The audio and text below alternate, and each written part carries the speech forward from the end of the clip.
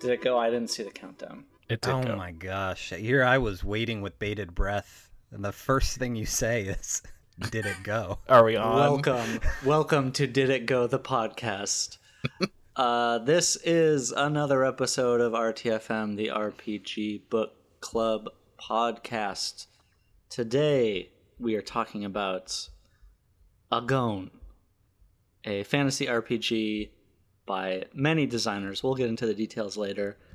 I'm Aaron, at AaronMFKing on Twitter. I am Max, at Maxwell Ender on Twitter. I wish I could change it, but I can't. That's where I'm at. And then we have a super cool guest today. Tyler, you can introduce yourself. Oh my gosh! I am Tyler Crumrine, long time, short time, at Possible W Games on Twitter, and Possible Worlds Games elsewhere, because other places don't have character limits. Yeah, Tyler is the recipient of the Friends at the Table Game Design Residency 2022.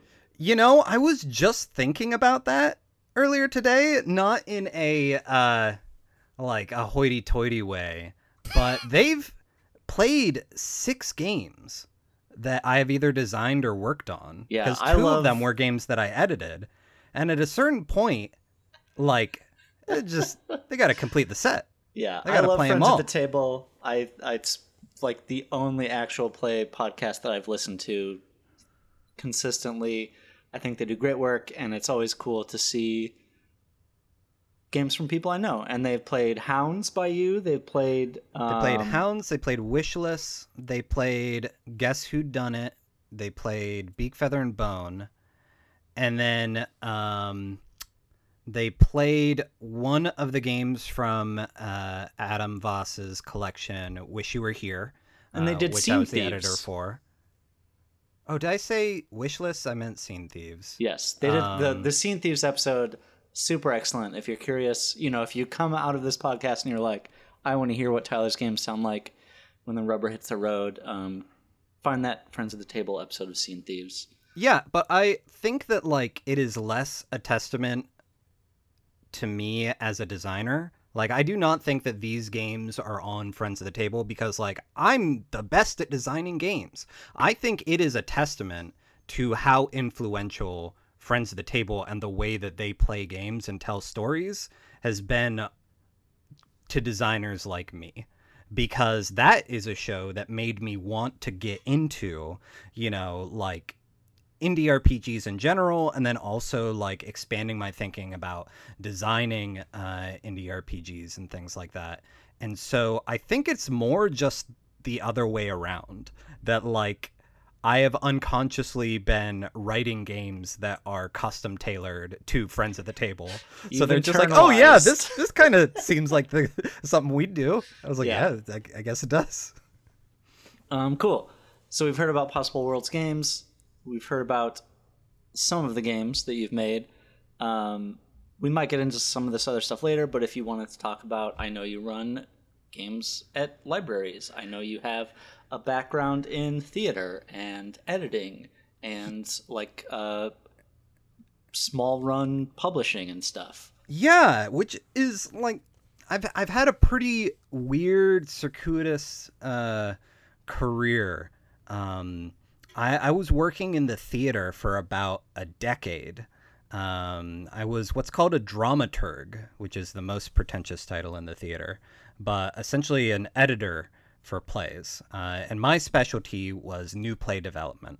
And I kind of worked my way up the ladder on that. I worked off-Broadway in New York for a little while, kept trying to do like weirder and weirder stuff on bigger and bigger stages. Like my real bread and butter is impossible theater, like plays that you read them and it's like, how in the world would anyone stage that? And it's like a challenge to the director and the design team to how to like metaphorically represent aspects of it using like stagecraft. Like that Spider-Man musical. Exactly. You got to turn off the dark. No, it's like, what does it mean to turn off the dark? I have been involved in various ways with like lots of like site-based theater. Like I live in this house and I wrote this play and you will come to my house and go in whatever room you want, and there's stuff going on in every room. And like, I feel like we bonded about this very early. Yeah. And I think it's great. I have talked about before, like, how lucky I was to learn role-playing games from people involved in theater and improv. And obviously, like, with Dimension 20, improv has taken a front seat in a lot of kind of D&D stuff. But, like, the marriage of weird indie RPGs with weird avant-garde theater is something that I am always on the lookout for. Yeah, and so it was one of those things where I didn't really get much of an RPG education. I was just working in theater for a decade. I ran a small press, well, still run, but it is in the process of like transitioning how it runs things to make it more sustainable now that so much of my attention is devoted to games. But a small press for experimental theater called Plays in Verse. So I had learned editing, I had learned design through that. I had like a lot of education and experience with storytelling, with play, but I was never really a deep RPG nerd. Like, I did not play games growing up, with the exception of the role-playing forum for the Magi Nation dual card game, which I was a very active member in. But like, I never sat down and rolled dice until I was an adult. And so really it was like podcasts like Friends at the Table kind of expanding my thinking beyond just like, okay, D&D. And then also like realizing how much of an intersection there was between like the playwriting workshops I was running that were all devising based and like playwriting games where it's like, okay, we're going to improvise characters and then kind of pick and choose what are our favorite things that we want to include in a formalized text later. All of that was stuff that when my theater career abruptly ended because of a global pandemic, and, you know, just like anyone who wasn't full-time salaried staff on theaters, and dramaturgs were largely freelancers, just got kicked to the wayside. And so I had to pivot to something. And thankfully, I had been chipping away at Beak, Feather, and Bone, my map labeling RPG. And when that kickstarted, it did a lot better than I thought it would. And I just started leaning into that momentum. And so 2.5, 3 years later, now I am a full-time game designer, and I am looking back and trying to take some of my theater experiences and work them into the games that I'm working on now, which is where games like Scene Thieves came from, which is like my improvise props kind of thing. But all that to say, I had a weird chip on my shoulder for a long time about the fact that I hadn't read a lot of RPG books. Like, I'd read a lot of theater books and I knew the kind of games that I liked, but there were so many different, like, weird old books out there. Some that, like, people would talk about and I'd be like, oh yeah, I definitely know what Torg is. Or ones where, like, I would just see it in a hobby store and be like, I have no context for whether this is, like, bargain bin back alley garbage, or if this is like a really important game that everyone talks about. So I've been loving Read the Fucking Manual because you're doing a lot of that work for me of going back and like reading these books and be like, oh, I was right to not care about these things. we're the dramaturgs of RPGs. Yeah. We're going back and researching. Well, you really are doing a lot of cool. I think you talked about it on the. It's not Heckheads. That is the campaign that we played with Will. Gamma World. Okay. Yeah. Keep an eye out for Heckheads. I think that Will is going to be the previews building it out into something. Yes. But it was there that like, and playing Gamma World with Will, that I realized like, oh, it can be really fun to do this kind of like archaeological reading and playing of older games. And so I did something that is either going to be like forbidden knowledge to some people, like do not open this gateway, and really useful for others, maybe for this podcast. But are you familiar with the website PickClick? No. PickClick. So it is just a website that lets you search eBay faster. You can put in a search, and it will remember the searches you've made. Is this a sponsored segment? No, it's not. Legitimately, I just use this website all the time. So it will save like your recent searches. So say, and this is something that I did for far too long, just because like I was like, well, I should read everything. If it's cheap enough, I should read it. I just put in a search for like role-playing game book and TTRPG, and it gives you just a lineup of things. So just, start of the morning, before I check Twitter, I would get on PickClick and I would just look through a wall of listings, all of them visually represented, and see if there were any RPG books that I had never seen or heard of before. And if they were sufficiently cheap, I would just buy it. I'm like, all right, $5, whatever. And that is how I found Agon, or Agon, or Agony. I don't know. But that's how I found this game, because I saw it listed and the description was like, okay, this is an RPG based on French novels. No, they're not translated into English. Don't even ask. And the magic is all based on like weird art and theater. And I was like, oh my gosh, this sounds amazing. And so I bought it and then promptly didn't touch it for at least a year until you all started the podcast. And I was like, well, I've got Now this is the thing. time. Now's the time. If you're looking for an episode that is just truly going in blind, this is a book for it. I think this is the first book that we've read that I had never heard of. Yeah. That I was like, I have no idea what this is. Great, let's do it. Yeah, so this is Agon. Brief potential content warning, like there's some sexual content in this book for sure, including like some non-consensual stuff and some weird, unclear consensual stuff. I don't know that we'll get into it, but just to let you know ahead of time. This is a book that tries to have its cake and eat it too, in Well, a and number it's- of ways. And I'm not sure. And that's the thing. It is tied to a series of novels that supposedly is successful, popular. I think there are like 30 some books for this RPG in France. And so much of the RPG seems to be like, well, this is something that was in the books. Yeah. And so we kind of have to like stay true to the books and like, have this like weird kind of dark edgelord stuff in there.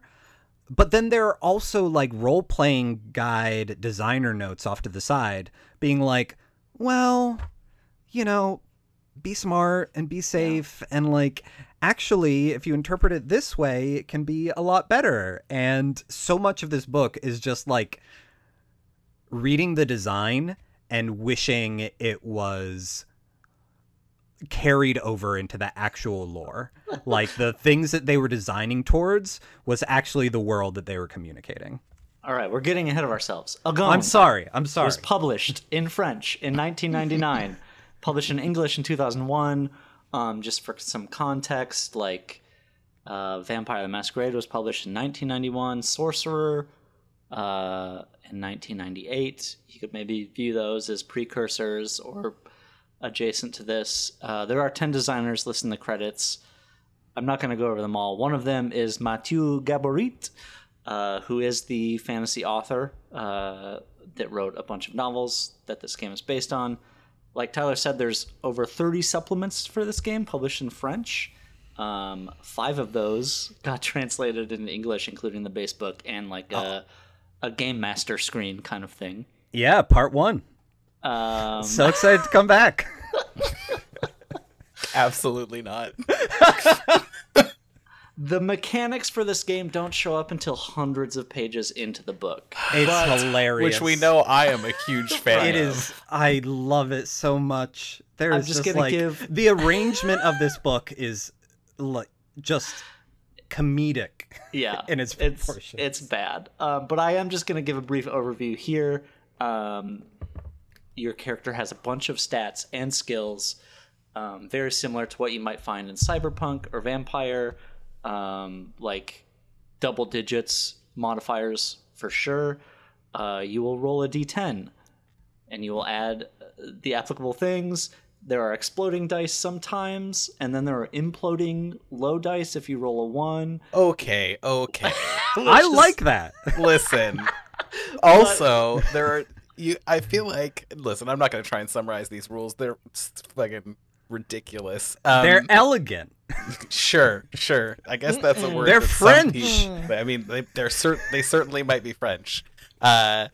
There are closed and open rolls is the main thing, and open rolls can explode negatively or positively, but closed rolls are just a little safer, but like more boring. I don't know. Yeah. Wild. And there's too many modifiers. Everything is 700 modifiers. Well, I think they specifically call out Call of Cthulhu at some point, right? As being at the end, they say there's like 4 different ways you can play it, and one of them is Call of Cthulhu.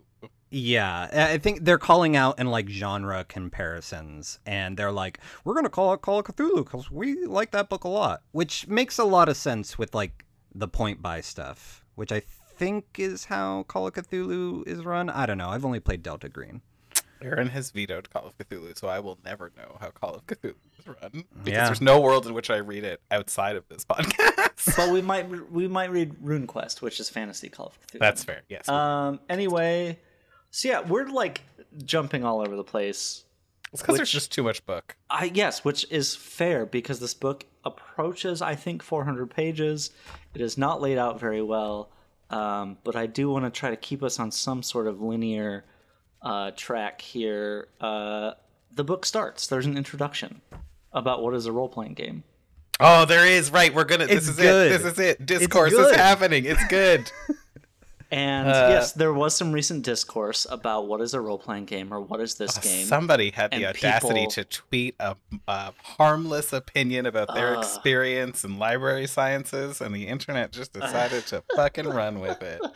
I got involved in some discourse. You started it. You started the discourse. Now, I'm sorry, Aaron, but before we get to what is a role-playing game, you've glossed right over the flavor text introduction.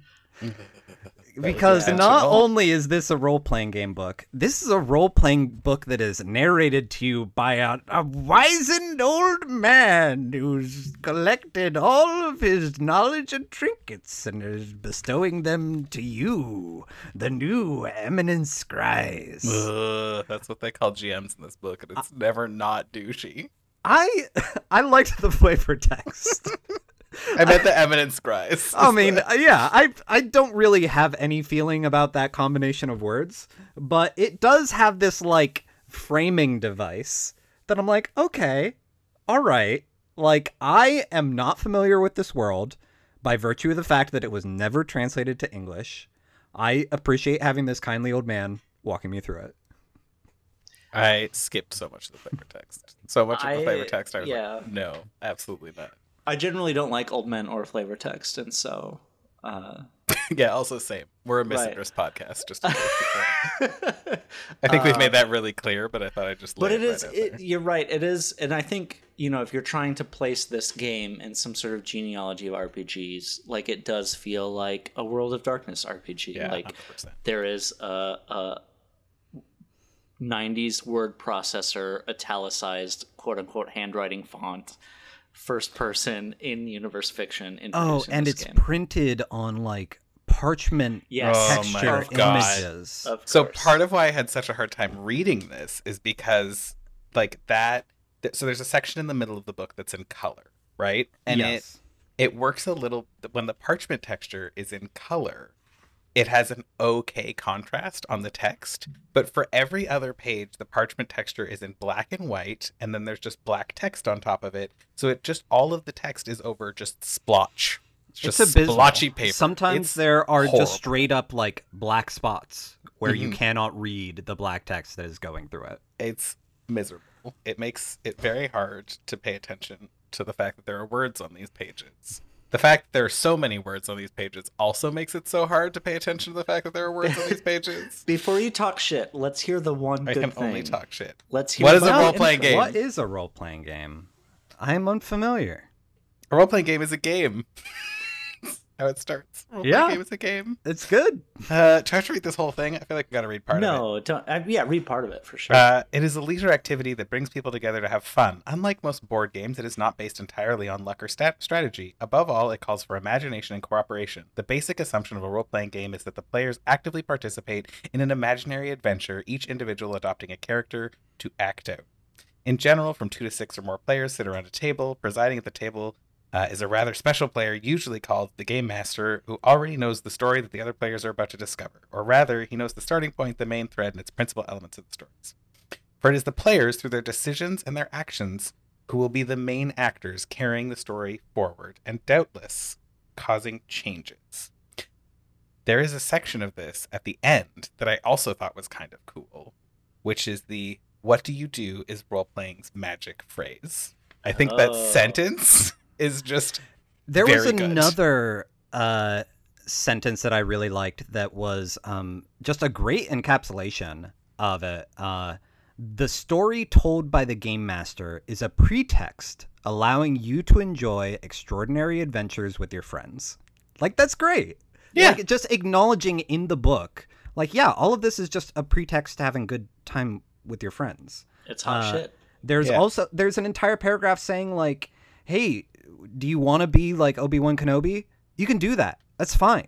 Like, you can play with other people's toys. That's not against the rules. Like, we are just giving you toys to play with, which I really appreciated. Like, from the start, I was like, oh man, we've got an old guy doing introductions. We've got, honestly, like a very forward-thinking, ahead of its time explanation of role-playing that is, like, smart and concise, but also pretty humble about, like, what the book can do. And then it just really spirals off from there. Yeah. The whole, like, I don't want to read it all because it would take a long time, but, like, it's, 1, 2, 3, 4, 5, 6, 7 paragraphs, the what is a role-playing, and, like, they're all solid. Yeah. Like, no part of it was bad. And I was like, this is good, in fact. There's also a little section about heroic fantasy afterwards, saying, like, hey, you can play role-playing games in all kinds of genres, but this is heroic fantasy. And the last thing it does in that section is something that I think I might start doing in more games, is it gives keywords for the genre. It says the keywords in heroic fantasy are dreams, adventure, journey, escape, and wonder, which I think is just, yeah, that's like a good thing to start with. And it does similar stuff for the setting of this game, saying, like, all right, this is a game about art and inspiration. This is a game about, like, war and resistance, you know, all these different kinds of things. And as a player, I would love to be sat down at a table and say, like, yeah, here are, like, our touchstone words. Yeah. All right. We've heard the good. Buckle in, everybody. It's all downhill from here. I think that probably Tyler has some, like, positive points, has more positive outlook on this than I do. Not as for the usual. next 100 pages or so. Oh, God. Yeah, so the next 100 pages is the history and geography and political status quo of this world. It's and it's Aaron's told, favorite thing. It's all told. lore. Oh, it is my least favorite thing. I actively took 50 of these pages and reduced it to 3 pages of a Bible that I made up, which in is order great. to cope with. I'll put the tweet in the episode description, but, like, it's just a wall of unevocative text with lots of capital letter nouns. It's also, like, I don't know. I was trying to figure out, I thought, so in this new season format we're in, like, part of what I really liked about the last episode, or what I felt like was so strong about the last episode, is that we kind of took something that the book was talking about and then had, like, a broader discussion about it. And what I was potentially going to suggest, although I think there's many things that could be done, was just, like, the inclusion of lore in a book. Just, like, as a topic, because I know that you hate it. I don't love it. I don't hate it. I love it in moderation. Let's mute Tyler. Let's kick Tyler off the podcast. Well, I think that, like, the hard thing is, and this is part of why I wanted to talk about this book, is like not to get too like big head literary about it. But I think that there is something very interesting about reading a role-playing game based on a licensed property that we do not have and cannot have access to, like assuming we are not French speakers. Right. And so it is boring, but it is fascinating reading, like 100 pages of lore and not knowing, is this what the game designers thought would be most useful to the players, or is this doing double duty of like, all right, the original French edition of this, like someone is picking up Lord of the Rings, the role-playing game, and what they are expecting is to see like further descriptions of all the little places that were touched on in Lord of the Rings, or play out their favorite characters and all these different kinds of things like that. Like, it took until the back of the book, or I guess it was teased earlier, for me to figure out why the game is named Agon. Or Aegon. I was really I did look up a YouTube review where a French reviewer thought it was like Agon. Agon. I was really hoping it was like agony. Me too. Yes. It's like, oh, it hurts. I am in agony. All 3 syllables in there. There's no accent, you guys. You need the accent for it to. Yeah, I am doing an accent. That's not the accent I mean. It's fine. So it is like, but Agon is a guy. Like, I think it's just the protagonist of the novels. Oh, are you saying it's pronounced a guy? A guy, yeah. Because we covered that in our last episode. I love a guy. Your but guy. The thing, like, it's basically like, what if someone named the Lord of the Rings role-playing game Aragorn? And like, every once in a while, it'll say like, there was this guy named Agon, and he did some really cool stuff, and maybe you'll meet him on your adventures. Well, the other parallel I was drawing a lot was with The Witcher, which is a Polish fantasy series. You can't make a parallel with The Witcher. I was going to bring up The Witcher too, but you can't make the parallel because The Witcher is the singular adaptation that was done well in each of the mediums it was adapted to. Right. Nothing else has ever worked. Right. I would weigh in, but Witcher, I hardly know her. Which is unfortunate. I'd love to be introduced. Just hasn't happened yet. I definitely have a note that says, would I care more if I read the novels? And so, yes, I agree. I also think there is an aspect here of translation, and I'm sure Tyler has dealt with this. Yes, I regarding worked with plays that a number of plays in translation, and it's always tricky. Translation is hard. Translation is a very subjective act, and sometimes there are just like sentences that it seemed like did not make it through a fluent English speaker, or were roughly translated and left as is. Like, words seem missing from certain sentences, and so I think sometimes for the better. Sometimes it's maybe just like, wow, that bit was like really weird.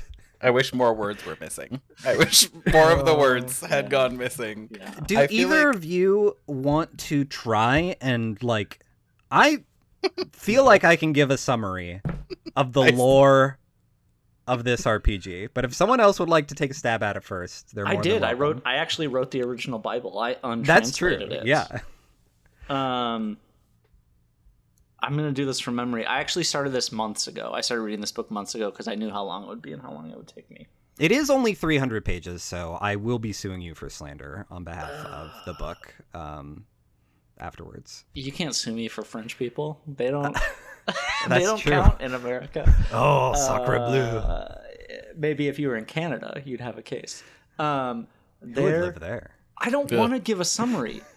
I will tell you what this game is. I will tell you what this game is. People have to do it in 3 minutes or less. This is the Dark Souls RPG. No. Legitimately, it is. No. There are people without magic called the Dullen. There was a time when people got magic called the flamboyance. It is the flame of like inspiration, is the spark that gives everyone these magical powers. It is legitimately Dark Souls. And I would just like to say that people need to start playing Agon if they want a true gamer experience. People are happy and wealthy in this game, so it can't be the Dark Souls of That's RPGs. true. Your character is canonically happy and wealthy. That is an interesting thing about this game. Also, to start also happy very and wealthy. powerful. Yes. So the way I understand it is like, all right, so we got this whole origin myth with the three muses. There's 4 muses. Well, the fourth one accidentally happens, right? No, the 5th one accidentally happened. Shoot, got that bonus muse. All right, so there. Wait, but I am playing in New Muse Plus. Oh yeah, no, that checks out. So had these muses. They tried to create a perfect world. That was a mistake. Accidentally gave birth to the Mask, which is like a manifestation of, I think, theater.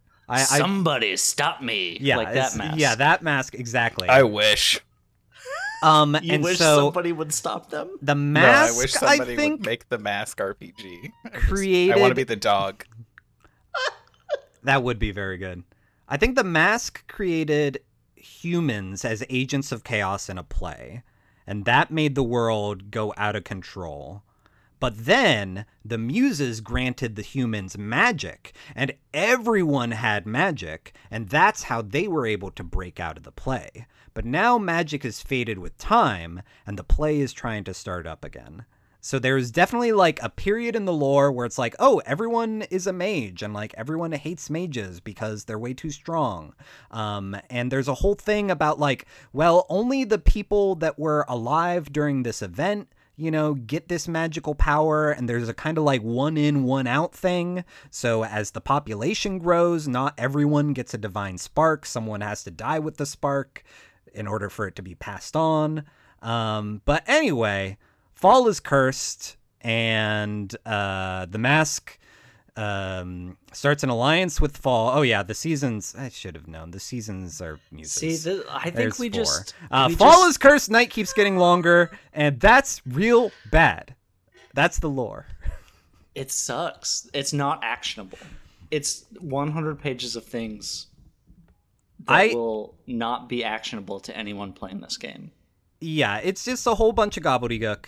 It also says like the players don't have to read the lore, right? Like it's all in there, like for on the Eminence Grease. It's like, no, this is not for you. We're gonna summarize this later. It does say, like there are the classic role playing game early section stuff. Like, oh, if you're running the game, I don't know what Eminence Grease means after reading all of this. I think it's like a maester, like a lore master person in the setting.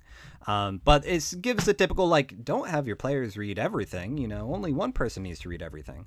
But on page 263, so less than 40 pages away from the end, in its GM advice, it says, in any case, avoid too long an introduction in which too many details about Harmundia are revealed. It would be boring and useless.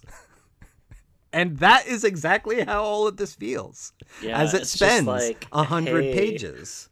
Did you like huffing my farts for half of this book? Now, there are some good things in the lore section. Like, they do a decent job of... They start to incorporate,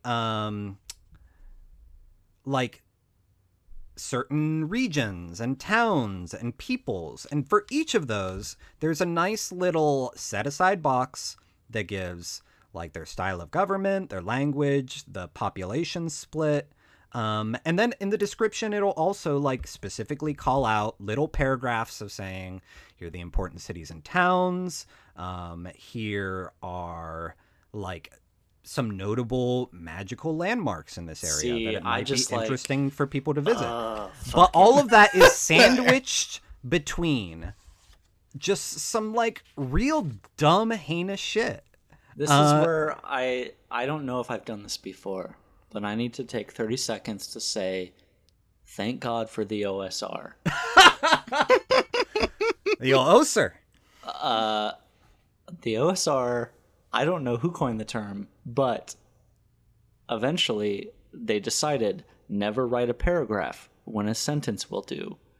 Never write a sentence when a bullet point would do. And I feel like most of this game could have been reduced literally by 90% if they just had evocative bullet points headlined by some really good 12-word sentences. And Max and I had like hinted at this in chat. Max, do you feel like Fiasco is better now that you have read maybe what Fiasco was responding to, or what, or the environment that Fiasco grew from, the shit-filled garden that Fiasco sprouted from? We knew that. We knew that like every game at the time was written in the, like it does. It reads. You could tell me that this was like Agone the artist by fucking the Vampire People, right? Like you could tell me that, and I'd be like, great, this I believe it, right? Like it's not. There's no discernible uniqueness or difference about this book from any other book written at the time, especially. Well, I think part of it is because it falls into just a ton of lazy tropes. And again, I don't know if that is lazy writing on the part of... Do you mean of Agone? Oh, yes. I don't know if this is something that is tied to the novel or something that is tied to the book, because they're like, who should I be criticizing here for like the regions where it's like, oh, women are like disrespected and, you know, sometimes treated as property, or the regions that are just like, we can just blame men for that one, a carbon copy of like steppe peoples, you know, with all kinds of like, you know, horse riding archer type stereotypes and different things about like, oh, this is a warlike culture that is more tribal, and all these different kinds of things where it's like, all right, is this, there's the larger context of this being written in the time and the place that it was, but it is so frustrating for me to be like, all right, I have to wade through all of this stuff that is just kind of like dumb and we've grown past. And it's so frustrating that I think it's in the character creation section, but it's close to here in my notes, that when it introduces the different races that exist in the setting, because there are like trolls and, you know, all kinds of different kinds satyrs of things. And ogres and Medusa and minotaurs. There's a line that says, strictly speaking, there is no xenophobia in this setting, which is great. That is a great thing to include in the rules and the lore of your game. To say that there is no xenophobia. I skipped that line, and I just read all the other stuff where they talk about how everybody hates one another because of exactly. There is a line that says like, there's no xenophobia here, and then it describes all the tensions and mistrust between these races. And it's also like, if you're gonna say like, hey, strictly speaking, no xenophobia in our games, thanks. Why can't you just do the same thing for prejudice against women or, you know, other gender expression or sexual expression? Like, why do you have to say like, hey, we're all cool here, but sorry, it says on page 60 that like, you know, guys are going to be dudes, and like, sorry, that's the lore. I am Mathieu Gaborit, and I am not racist, but... It's like the whole section. I will write racist things. All right. I do want to say, let's all just name one good thing that we liked about this book. The art fucking rocks. The art is great, and it jumps between like, or at least the like fair illustration use art looking type stuff, and like sometimes it goes full anime, which I'm here for. Yeah, I mean like the actual the like blackline illustrations that are in it are like, especially when you like whenever it's a character portrait or a character illustration, I love them. Like the Medusa with the whatever. Well, and that leads to red. I love Medusas. I mean, who does? I have a Medusa tattooed on my body. I have the Medusas are really great. Although Medusas do not turn people to stone. They do take care of their hair snakes, which can poison people. They are forbidden to love anyone, and if they ever fall in love, the hair snakes will try to kill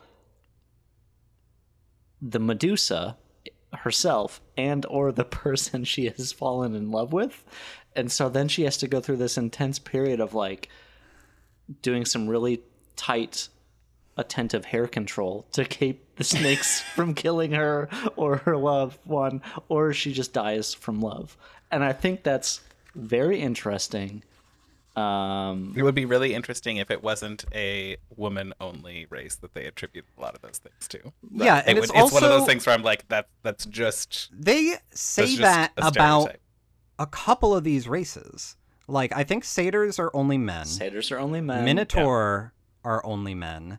The weird lizard folk that come up later are definitely only men. But they say that, like, Medusas are only women. But then they talk about when they have a baby and it's a male, it's considered a bastard. And, like, here's how all the ways that they're shunned from the society. And I'm just like, my guy, that is a Medusa. Right yeah. They just, like, aren't respected in the culture. And I agree. There are some, like, cool things about the other races too. Like, I really liked there are sprites. And sprites, like, are each bonded to, like, a soul tree. And a way that is mechanically reflected is that a sprite can take damage and, like, miles away have their soul tree take that damage instead. So they're these little guys, but they're actually some of the most, like, robust tanks in the game. But it goes into depth saying that, like, yeah, a sprite can do this, but they shouldn't very often because they love their tree. And, like, it hurts their feelings to hurt the tree in lieu of them. But for everything like that, there is something else that is like, well, this is a satyr, and they're all horny little guys. And okay, no but women can they are horny them. little guys. This is one of those things where I'm like, this game, it wants to be like Midsummer Night's Dream. It really RPG, does, right? yeah. And on some level, like, I think that you can have, so one of the they're called racial assets in this game, and one of the racial assets of the satyr is just sex. It's just sex, and it says, nobody can satisfy a woman better than a satyr can, an expert in caresses and a master of pleasure. He can overcome any reluctance or modesty. Cringe. Boo. Each town holds a woman who eagerly anticipates his return and will do almost anything he commands. In effect, this provides him a network of influence that can range from a tavern wench to a princess. Now, if you take out the reluctance to modesty part and you just say, this is a horny little guy who wants to fuck, I'm here for it. Like, that doesn't bother me. But you can't, like... They do say that. Yeah. Like, I would like to, you know... Well, they also say the other part, which is, like, if you go to the next page, there's a role-playing tip, like, boxed out section away from the main text that specifically says, like, hey, if you want to play a satyr, like, yes, they are seductive, but that doesn't always mean sex. You know, seductive personality could be that you're a really good salesman or all these kind of things. And they talk through, like, oh, this is a way to play a character that is defined by their seduction and by their, like, energies and their desire, but not do it in a gross way. And it's so strange to me that, like, they have the, like, no modesty can resist bit up front. And then at the end, they're like, oh, but actually, like, if we could all just be cool. Don't be gross. I feel like the thing for me is, like, you can put some of that in your games. Like, I actually wish there was more of that. He's just a weird little guy that wants to fuck in RPGs. Yeah. But it's the tonal problem here, right? Like, because to me, if you want to do that with satyrs, you're talking about, like, a comedy game. Right? Yeah. Like, the fact that he's super sexual and he just wants to fuck and he has, like, women in every town that, like, are pining for him, that also means he has this, like, cool social network of access. Like, that's all playable and is fun to me. But when you keep it, like, light and fluffy, that's okay. But then this book, there is so much unnecessary, like, consent problems, sexual assault, rape in this book. That I'm like, they don't do both those things. I mean, don't do the second part of that ever in a game. There's no reason to put that in a role-playing game.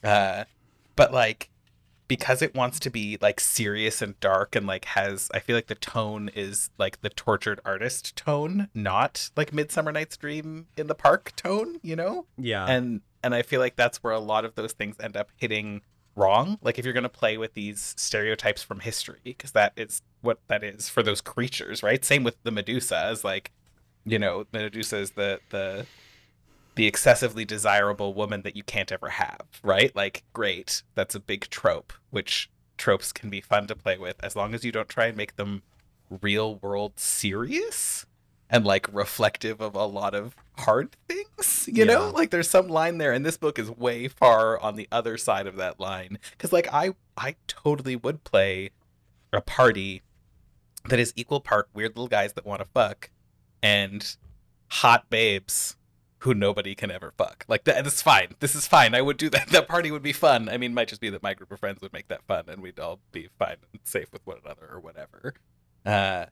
But I don't trust anything in this game to help you play those well.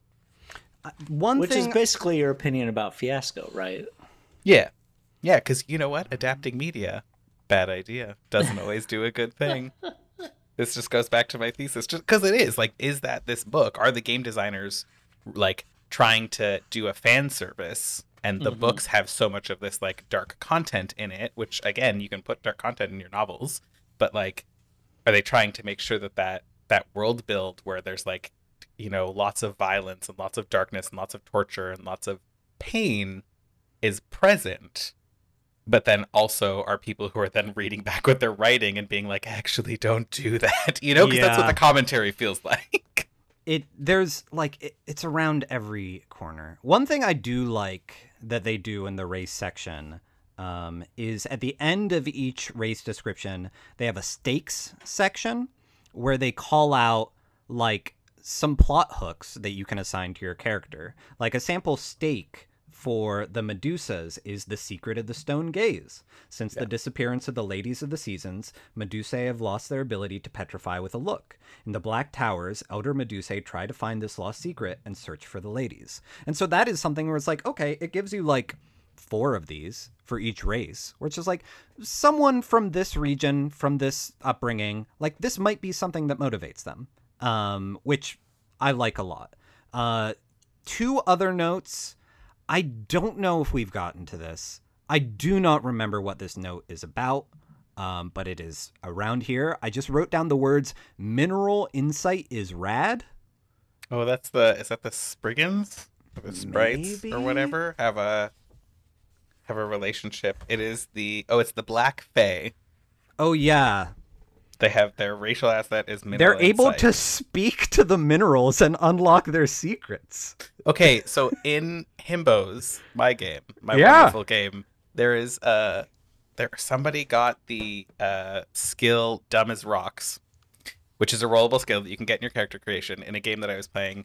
And then they were like, well, that means I can talk to rocks. And I was like, yes, sure, yes, it does. It 100% means you can talk to rocks. Great news, everybody. Which is just has a beautiful lineage, like of the rock caller in Labyrinth. And there's a rock biter in Neverending Story. Like, we need to talk to rocks more. We need to talk to rocks more. I don't like that Abyssum, like the demons, are not a playable race. I think beyond the Minotaur, because I think the lore of the Minotaur is that they are like they escaped underground demons and they have escaped from the abyss. But like there are demons in this setting, and my favorite line in this book from the Abyssum section, and I will read it in quotes: most demons are treated as if they were just guys by the mortals. So we got guys all over the place here. Just guys. Just guys is in guys quotation marks guys. in that quote. Treated as if they were just guys. That's how I feel back in the old days when I'd go to a bar. Like, yeah, they're just guys. Yeah, just guys. They're just demon guys. Definite demons. I don't know why. I feel like there's so much stuff in here that this is so rare for me to say. There's too much sex in this book. for me. Whoa! What? Well, because They made you smoke the pack of cigarettes. Yeah, it's just it's because it's all bad, right? Like it's all bad. It's like we care about like birthing, for example. As like one of the reasons we bring up sex is because if a minotaur tries to have a baby, it'll kill the mother at childbirth because it has horns. And how grotesque is that? Like it's not like these things are unnecessary. The least interesting things. Yeah, the least interesting things to do with sex. Which I am giving so much benefit of the doubt and shade towards Matthew of just being like, well, this must have been like a weird thing he said in a novel, and so they had to include it in the game. Because why else would you have it there? It doesn't seem like a particularly interesting motivation for anything or something that would really come up. I don't know. To me, the tone is the same as every shitty, like, 90s, early 2000s Dungeons & Dragons GM who wants to punish their players when they make choices they don't like. Yeah, right? like well, how much weight does the horse carry? Well, what trimester is your fictional wife on? Exactly. Like, oh, you want to play the Minotaur and you're secretly in love with another character? Well, she's going to die when you have a baby, right? Like, it's just this, like, I feel like I have played enough games with dudes like that to know that like it feels like this is just who they're writing it for. And also like I do think there's a lot of that. Like it does. I do think they're pulling a lot on the idea of the tortured artist, right? Like isn't there a whole dancer that is there? So the dancers are the way this game does like magic is, or one of the ways this game does magic is that you have a dancer that like you can cast the magic for you. Yeah. I was going to say it's the song Tiny Dancer. Yeah, you literally have a tiny dancer. You literally have a tiny dancer. It's your like connection to magic. And they have these like connection to magic. Magic is dancing with you. Exactly. And there's like 3 of them, and one of them, in order to like cast a spell, has to do something called torture their dancer. And it's this whole like it's actually torture. It's actually torture. I love that they like it's called torture. I'm like, it's just torture. It's called torture because it is torture. It's torture. And so you have to like it's easy to see the way this would in game manifest as somebody just spending a lot of time describing what they do to their dancer in order to like cast their spell. I think that this is a nice enough transition to character creation. I was like, let's skip. We're at an hour right now. Yeah, no, it's getting great. So the point buy system is very much like you know, there are flaws. It's micro GURPS. Yeah, it's there's good GURPS. stuff, bad stuff, and there is like the typical grossness of the time with that too. Of there being some like you can be. You got all kinds of cool stuff. You can be famous. You can be a lord. You can be a dean. All these different kinds of things. And then our faults are things like, you know, various orphan, kinds of disability. Or like disabled. I'm like, all right, this is kind of gross. There is a fault that I love in the character creation faults, and that is cat lover. Oh yes, yeah, same. Because canonically. In the world of this game, dancers, which are your little Pokemon that let you do magic, if you treat them real nice, or maybe not nice, all of them hate cats. And if you take the cat lover fault, you cannot resist cats, and cats are attracted to you. And because of that, your dancer is always really pissy because you have all these cats around. It's great. Just cats. That's it. That's the best part. That's the one we did it. Best parts. It's just like beyond that, because really beyond the lore, this game becomes very generic role playing game at the time. You pick a race. You pick like do you want to cast spells through music? Do you want to just cast spells through your dancer? But then it's just like and those things are just frames for here's a bunch of stats. Here's how you add these stats together, and so you can roll 6 dice or whatever, and then do complicated math. It is very complicated math. It's not as complicated as it could be, but it's just like every single roll you have to do a whole bunch of additions and subtractions. Well, and Aaron mentioned it, but like the central roll being if you roll a 0, it explodes as a 10, and if you roll a 1, it explodes negatively, Yeah. and then you add stuff after the fact, which is like It's a cool idea. Like, A I lot. like the exploding dice, on a high and a low, but it's... but then don't add anything to it. Like then like adding a bunch of other dice and then some math to it, and then you have to figure out that there's this whole, and they tried to do like a gradiated results, right? Like they tried to do like you do a really good success, you do kind of a like middling success, and then you kind of do a full failure. Like there's this difference. How far away you are from the goal you're getting is supposed to help with that, which an attempt was made. But I don't. It is like possibly my least favorite mechanically of the games we've read so far. I do like specialties. Specialties are something that you can assign a specialty to a skill that you have to get a +1 if you are leaning into that specialty. So, for example, if your skill was climbing, you, as a role player, have the agency to say, like, okay, my +1 specialty is going to be rope climbing. And all climbing rolls ruled by the skill. If you are climbing a rope, because you've established that that is a specialty, you'll always get a +1.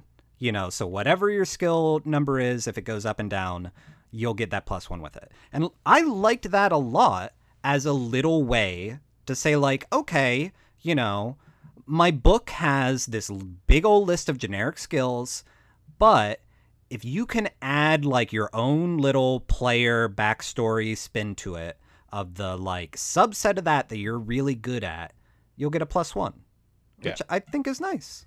But +1 is nothing in this system. Yeah, that's true. +1 does nothing. Like it is something that I like the intent more than the result. Yeah, it should just be like extra dice or something, because they add a lot of dice together. So if you're gonna, which I don't always love anyway. Now, one thing about character creation is it does tell you, like, okay, characters in Agon are, like, already established. So they are saying that, like, okay, at the start of this game, like, you are someone who's been adventuring for a while. You are, like, middle to late age. You are established within the kingdom. You are an important person, and we are going to give you skill points that reflect that. Which, again, is a really cool idea of, like, playing a game that is about, like, all right, we're going to skip past all the early leveling stuff. But it doesn't really work because everyone is at the same point in their mid-career. So beyond the flavor of saying that, like, you have a past before this, as far as the stats are concerned, they may be telling you, like, oh, yeah, you're at the high end of these stats. But the way the math works out is that, like, if everyone's at the high end of stats, no one's at the high end of stats, because the GM is just going to adjust to make sure that there's still challenge. Yeah, especially because it's just a difficulty rating. Yeah. I want to jump to the end of the book with this. Well, you would have to jump to the end of the book. I want to be done with this, but I want to say also, this book is like, you're old, you're good, you're smart, you're cool. Sample adventure, you gotta fight some babies. I feel like the sample adventure is pulled right out of It must the be. novels. Because it's all about, like, Agon or whoever and his, like, weird pals and, like, castle keepers. Oh, so that's the sample setting. Oh, okay. Round Rock.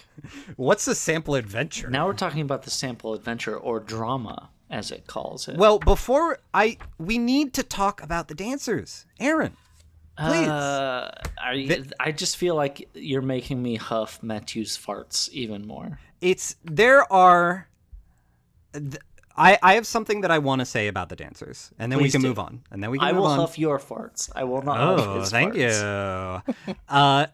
So the dancers are pretty interesting as a concept. Like, you have these weird little Pokemon that, like, help you do magic. And there are 3 kinds of dancers. There are the Jornists.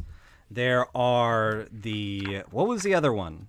The Eclipsists. Eclipsis and the Obscurantists. Those are the ones you have to torture. Yeah, so the Jornist, like, they work with their dancer to get them to do all different kinds of magic, and they do it by being nice to them. And that magic is mostly like cool buff heal helpy things. The Eclipsist is, their dancers are kept wild, and so there's a wildness to their magic, and you gotta learn to lean with it, buddy. And that gives you all the, like, sneaky stuff. And then, like, the damaging magic, that is mostly to the Obscurantists, because they just, like, straight up, like, torture their dancer, and the pain creates this painful magic. And it feels like to me, because the entire book, like in all the lore, it says like, yeah, everyone hates these guys. Like nobody likes them. They're awful. But there's an uneasy truce. So if anybody wants to play as one, like you got to respect their choice. Like it is very much like, here are the villains. Here are the villains of the book. Like more than like any kind of weird lizards that, like need to like take over towns because it's part of their like breeding cycle, or all the goofy Minotaur stuff. Like you could just say like they're these Pokemon trainers called Team Rocket, and they hurt Pokemon and they poach Pokemon and nobody likes them, and so if you run into them, kick their ass. But because this is like one of the 3 fields of magic, I feel like they were like, oh, well, we got to give people the option to play the weird, sadistic torture guys. And the book bends over backwards to make that seem like an attractive thing. They're when like, sometimes they make the dancers like being treated this way. It's the Also, only case I could see for it is that it costs extra points to learn a dance outside of your school. And so I like the idea of like, okay, a peaceful dancer would need to work extra hard to use a fireball spell, because usually the easiest way to that is to just like, give them a noogie. And well, except it's like much more extreme than noogies. Right. If you're in therapy, the Jornis are a secure attachment style. The Eclipsis are an avoidant attachment style. And the Obscurantists are sort of an anxious and or disorganized attachment style. So if that helps you arrive at what we're talking about. Wonderful. Then I love it. There are other ways to do magic. Like there's too many ways. There are intuitive too many magic, ways, which to is do just magic like improvise. You do a thing. If you don't have a dancer, you can do art. The Vista magic is painting, shape is sculpture, tune is music, scansion is poetry. I actually love all of these. Like, you love a different game that you're reading. I know. Well, this that's book. because like those spells do not have any stats or numbers attached to them. It's all flavor. That's not true. They're all skills. They're all skills. They do have they stats and numbers attached to them. Yeah, I guess they do. But in my ideal world, they don't. They Yeah. fucking hate the harpsichord. If you play music, you are not allowed to play the harpsichord, because evidently that is the music in the lore of this game. That is the music of the devil, the mask. The And harpsichord anyone kicks the shit out of anybody listening to it. Yeah. Wonderful. You can also just like, maybe your character gets corrupted by darkness and the Or GM perfidy. doesn't tell them about that, or perfidy, and like Yeah, it doesn't tell them until they develop a sexual perversion, which requires that they become creepy sexual assaulters. Like that, it's one of the. but that not whole even section of just the book is stupid. creepy sexual assaulters. It says like, oh, maybe they would want to like, a guy might want to have sex with a guy. It's like, Not a yes, guy, yes. a okay, gone. all A right. gone. Yeah, Yes, sorry. A sexual gone perversion might- could just be queerness, 100%. A family can just be 2 gones. But Yeah. it is. But that's another section too, where it says like, "Hey GM, like maybe don't assign your players this one. Like maybe talk to them and like don't give them this one, because like it can be a pretty serious one. You might want to discuss how you'd like to approach it." But it is also like on the like bullet point list of like, well, on level 17, this happens of your darkness zone. Yeah. Yeah, it's every chapter of this book is a different game, and all of them are bad. Every single one of them is a bad game that shouldn't exist. Yeah, I'm quickly arriving at 100 in my darkness zone. It's, well, Wait, do you have the sexual perversion for guys? For a guys? For a gones. I'm ready to fuck a gone. Is Perfidy the one that is connected to the mask? Yeah. Because as you get, like, as your Perfidy score rises, you become a more willing puppet of the mask and, like, a more compliant member of this play.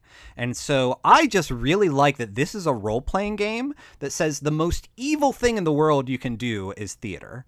Is pretend to be someone else, to have a little guy that gets puppeted around. So the medium is the message here. You know, it's telling us, like, we shouldn't play this game.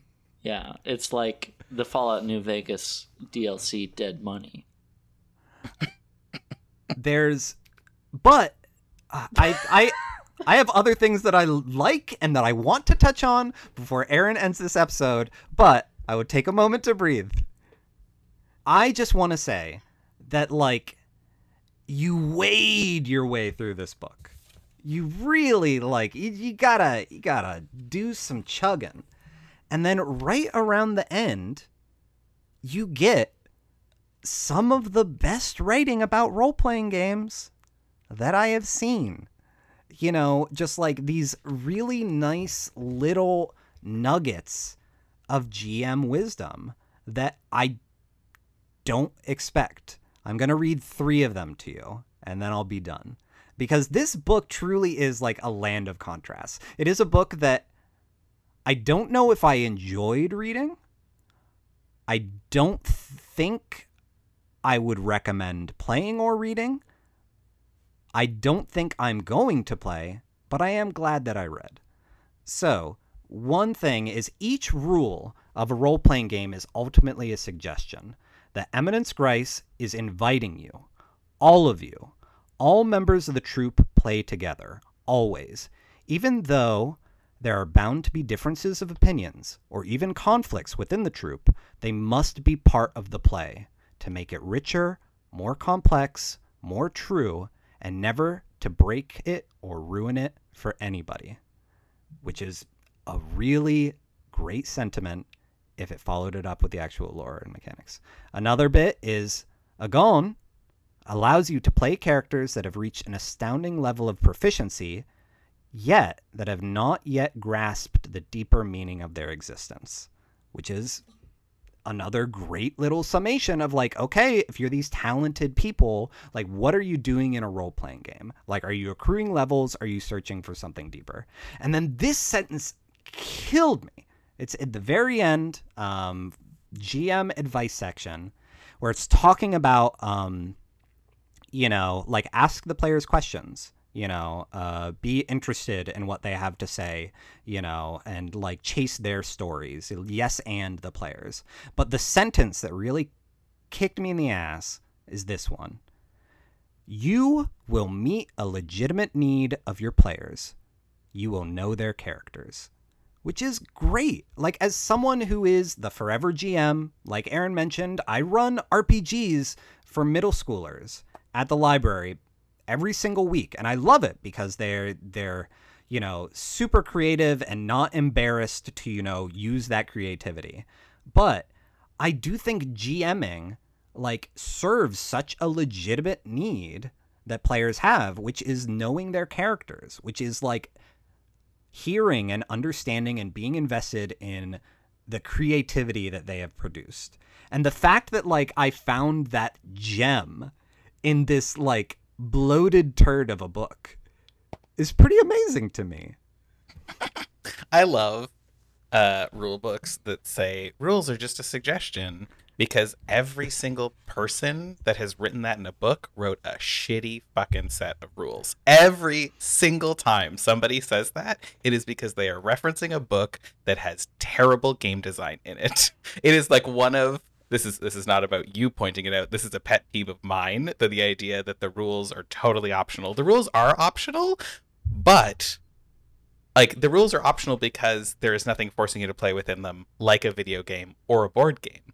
But you're still picking a game in hopes that the rules help you play a more fun and better game. And like exclusively, every time somebody says that, it's usually about D&D, because D&D has bad game design involved. It's usually about some like 300-page book that has 288 pages of shitty rules, and then and somebody knows, somebody involved in the writing team knows that the rules are fucking shitty, and so has to put in the little, just so you know, rules are only a suggestion. You don't have to play with them. And I'm like, well, then why am I reading 288 pages of your stupid rules? And why did I pay $50 for it?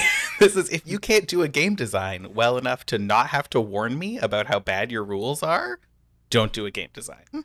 But I At least stand on your own feet. I like to imagine that person, you know, who is like the fifth string designer on a project, who is like, you know, serving up the morsel to us people who, like, we see what they see, and they are not just going to, like, pretend. They're going to say that, like, hey, there's a lot of stuff here. You can take what you want. Like, there's an entire buffet. You do not need to have one of everything on the buffet. You don't have But to the buffet's huff, always rotten. You don't have to huff all these farts. You can huff just some of them. You can save some in a jar for later. Like, no, like, I just feel like it's such a different game design mentality also, because, like, when you talk about, like the OSR thrives on, like, you can take or leave rules, right? Like it, at least in my opinion, it's like a fundamental play philosophy of it, right? It's like, because but it's not written in the books. The books are just rules. They don't even have commentary most of the time on the rules. But it's still this like play philosophy, and I feel like it's just a weird, I don't know, I think it's just a pet peeve, because that's what people, that is like the number one sentence that people use to defend how bloated D&D is. It's like, you don't have to use it all. You could just take or leave it. And I'm like, but I just want to leave everything. It's so bad. And that's great. You can. Well, yes. I mean, I would never play this game, but I think that it also comes from my design philosophy of, like, I'm writing very different games from this, in part because I think that, like, effective game design gets out of the way of players as soon as possible. You know, like, I am just trying to smooth the connective tissue between the player and, you know, the creativity that a rule set will unlock for them. And once I've unlocked that, like, I'm not interested in locking it back down. So sometimes, like, with these chunky role-playing games, I like them as a launch pad, because once we have a bedrock of crunch, then I do like to try and escape from it some more. But also, I think that you are right that a lot of it is just folks covering their asses, because when you have 300 pages of anything, you know, it's never going to be like, you know, a fine-tuned tool the way, like, a really good knife. It's just like, well, you can do a lot of things with a knife, but it's always gonna, like, fit in your pocket and serve, like, this range of purposes. As you were saying that, I was like, yeah, I feel like, have we read do we know of a game book that is written by a fiction author? There has to be one. There has to be, like, or in, like, collaboration with, or whatever. I mean, I know one. Because, like, fiction authors write 300 pages of brilliance all the fucking time. It seems to be exclusively game designers that can't fit 300 pages of goodness together, right? Well, like, it's not, you know, not to rush to the plug zone, but something that I'm running through Possible Worlds Games is a residency intended to do exactly that. I have tapped 2 creatives from other fields. We have Linnea Stert, who is a fantastic comics artist. Their comic, Stages of Rot, was up for a bunch of awards, got a bunch of prizes. Their most recent book, Frog in the Fall, just came out. fantastic comics artist, and then Renee Gladman, who is a poet and a speculative fiction writer. And both of them, I approached them and was like, all right, I'm going to give you this lump sum of money, and over the course of 10 months, you are just going to be sending alternating illustrations and writing for a world that we're going to build together.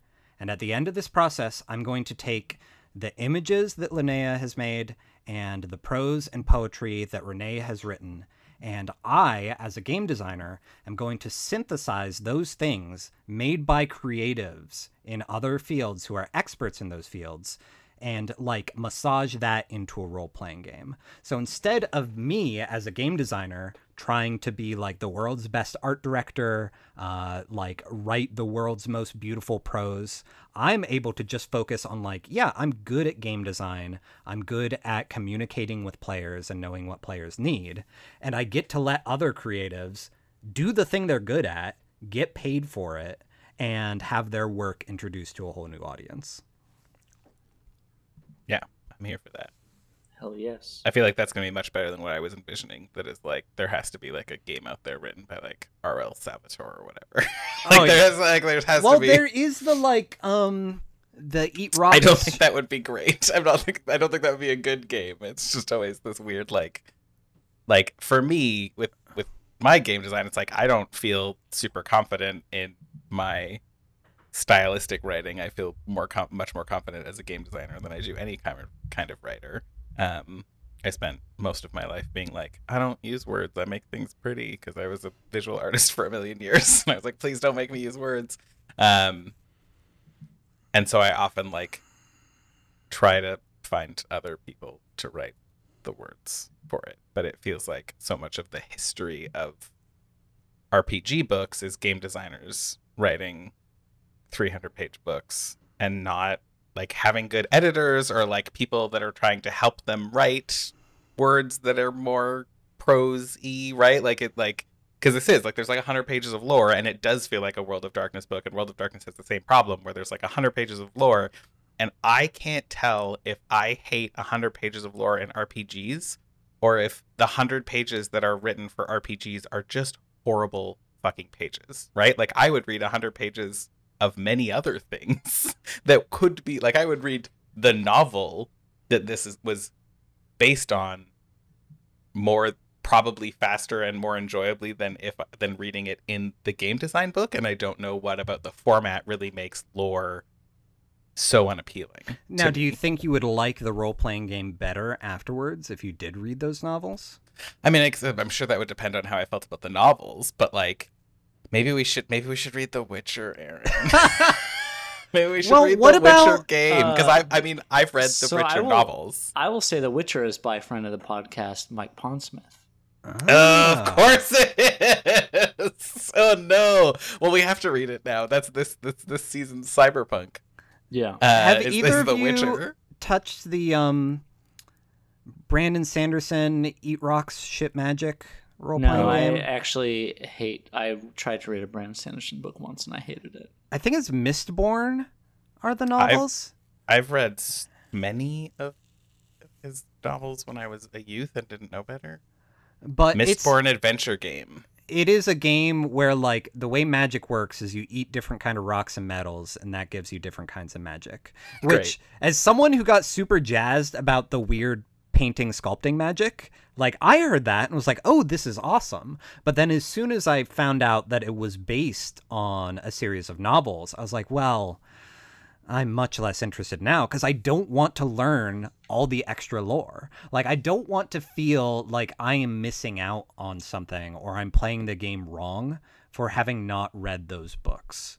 And with this, I was like, well, I can't read those books. Like, this is a fun exercise because I'm not going to be tempted by the fact that, you know, those novels haven't even come out in English, which is also weird that the role-playing game did. Although I guess the role-playing game is really successful in their own right. Maybe they thought it had more cross-market appeal than the novels did. Yeah, maybe. We could read the Expanse RPG. People talk about the Expanse RPG a lot, but that's just an adaptation. I don't know if the authors are involved. because this is one of those. Because I'm trying to figure out. Because I mean, I said this last episode that I just think that adaptations of things into role playing games often fail, and don't work out very well because I don't think that I don't think the straight translations of one media into role playing games in particular works particularly well, or it at least like blinds a lot of folks to, and maybe that's just what this book is, right? Like you have that question of, was this in the book, or is this good for the game, right? And I think that like when you're designing a game, if you ask the question, is this good for the game? Does this make the game better? And the answer is no, but it was in the book, then you should cut it. Like if the answer is no anything, then you should cut it from your book. But you can't do that when you're like translating a property. Yeah. Right? And so usually like those things fail. Like I don't need to play the One Ring, right? Like I don't ever need to play the one. I know even before going anywhere near that there's no world in which that gives me the feeling that I want to be out of Lord of the Rings or whatever. Is there a property, though, that if they were like, well, you can just, like, be this character. You can just be in this world. Would that be, like, ever an interesting draw to you? Of just, like, hey, this, like, prepackaged, you know, microwave meal of a role-playing game. You already know the world and characters. Just go nuts. I mean, if it was simple, maybe. I'm trying to think about what it would be. Because, like, it's bound. No, that was Fiasco. Because I was like, oh, like if you gave me, I think I just have no faith, right? Like I am a pretty diehard Wachowski fan, and so like, I'm thinking of big properties. I'm not thinking of like small things that I enjoy. I'm trying to think. Yeah, of big small things so that they're relatable. Yeah, small things for peasants. But like, and so if you gave me, I don't know, Jupiter Ascending, the role-playing game, because Jupiter That's Ascending exactly what I was going to say, but I was taking a drink.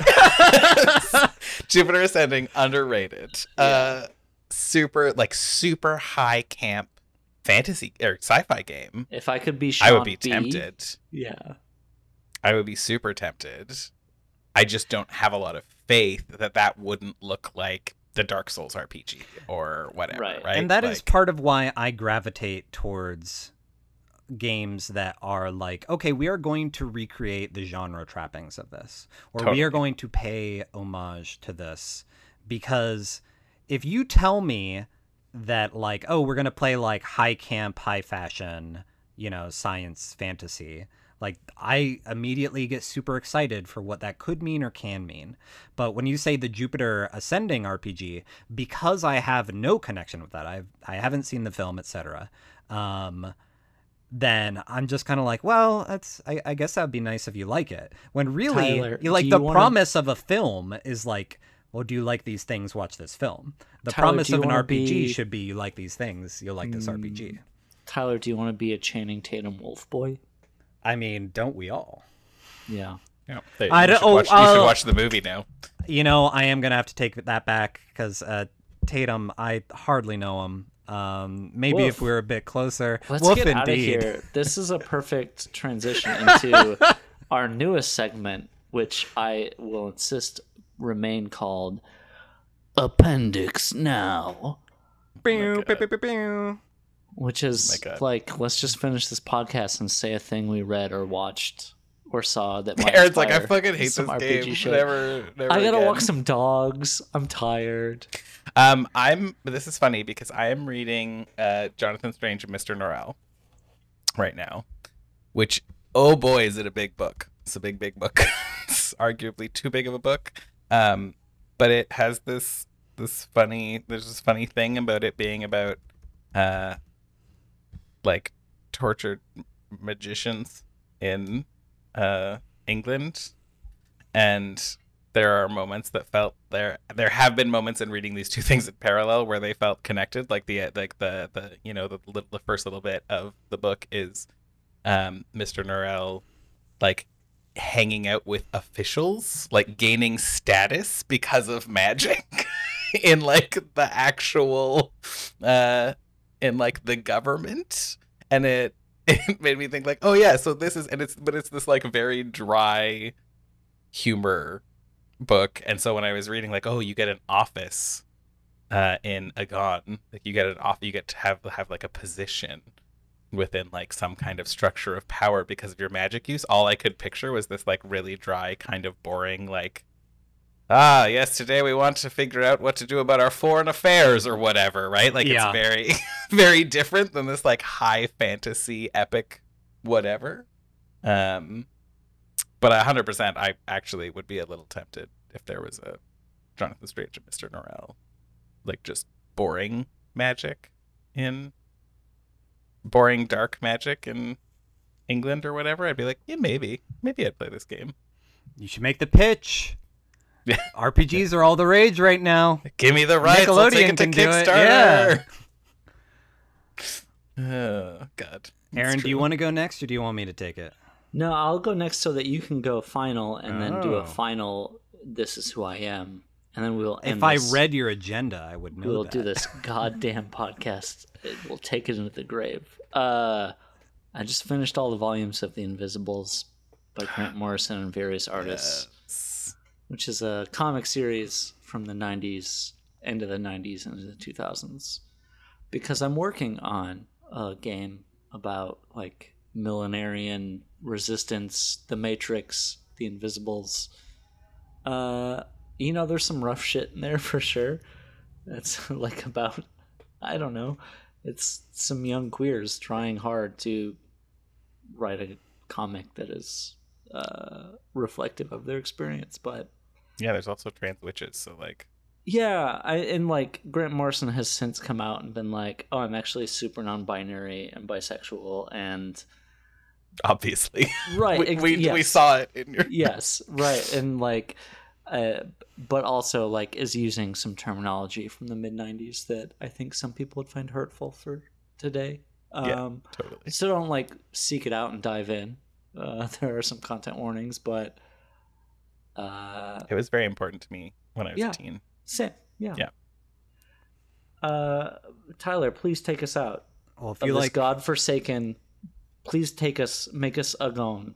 Now, I am going to read a couple more passages from the book. If you could just be patient with me. Cool. I'm going to take these dogs for a walk. I'll talk to y'all later. No, I will make... I want you, listener, to know that I am being 100% serious when I say that this is the highest recommendation that I can make. And that is the manga Chainsaw Man. Oh, yeah. Oh, it's on my list. Chainsaw Man is one of the best things I have read, period. It is so good.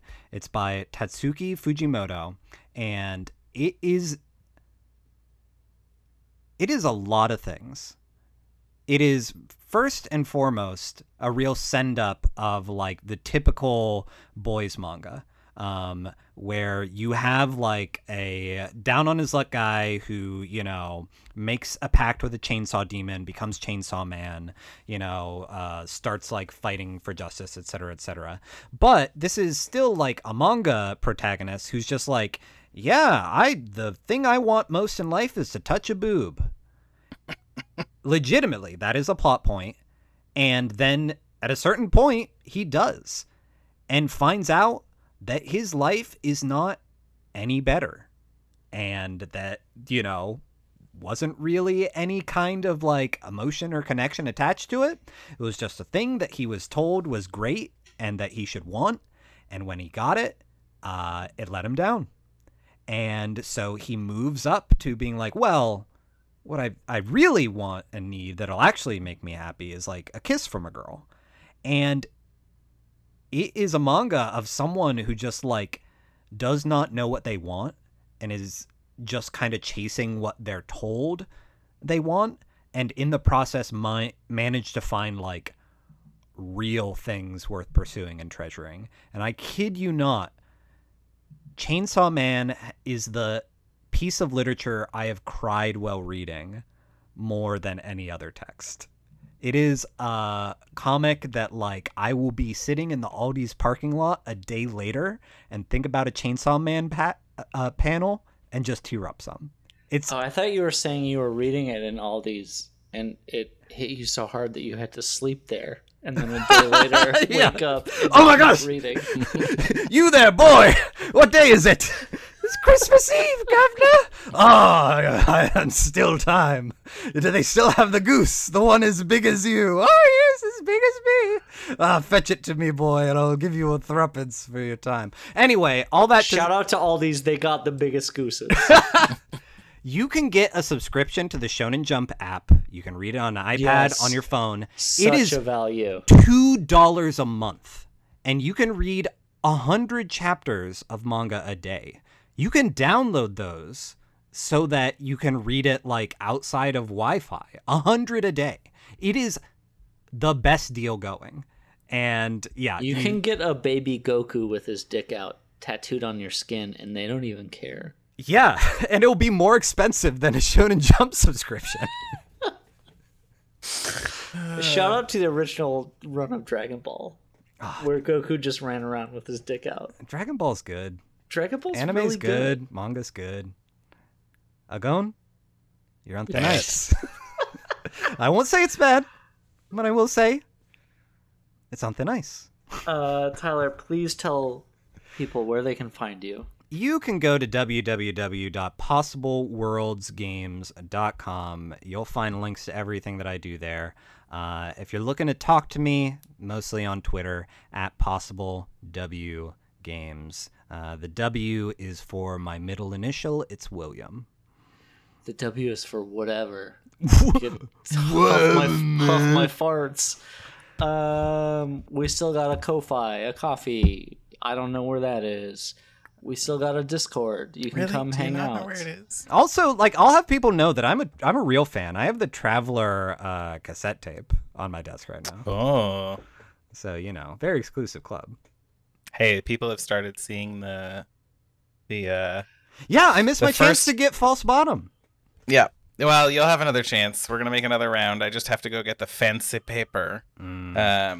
But also, at some point in the not too distant future, we are going to have issue 2 will exist. This is a thing that we're going to do ongoing. I had an idea about what a future issue could be while we were chatting today, so maybe that'll appear. Maybe we'll. This is our attempt to take the good things out of the shitty books that we read sometimes. Some of them are not shitty books, but we're still just trying to find some good things. I'm just really excited for, after however many volumes it takes to finally reach the true bottom, to just like whittle away like these false bottoms. It's bottoms all the way down. Next time, I think we are doing Apocalypse World. We are doing Apocalypse World, which is going to have more weird sex stuff. Yeah.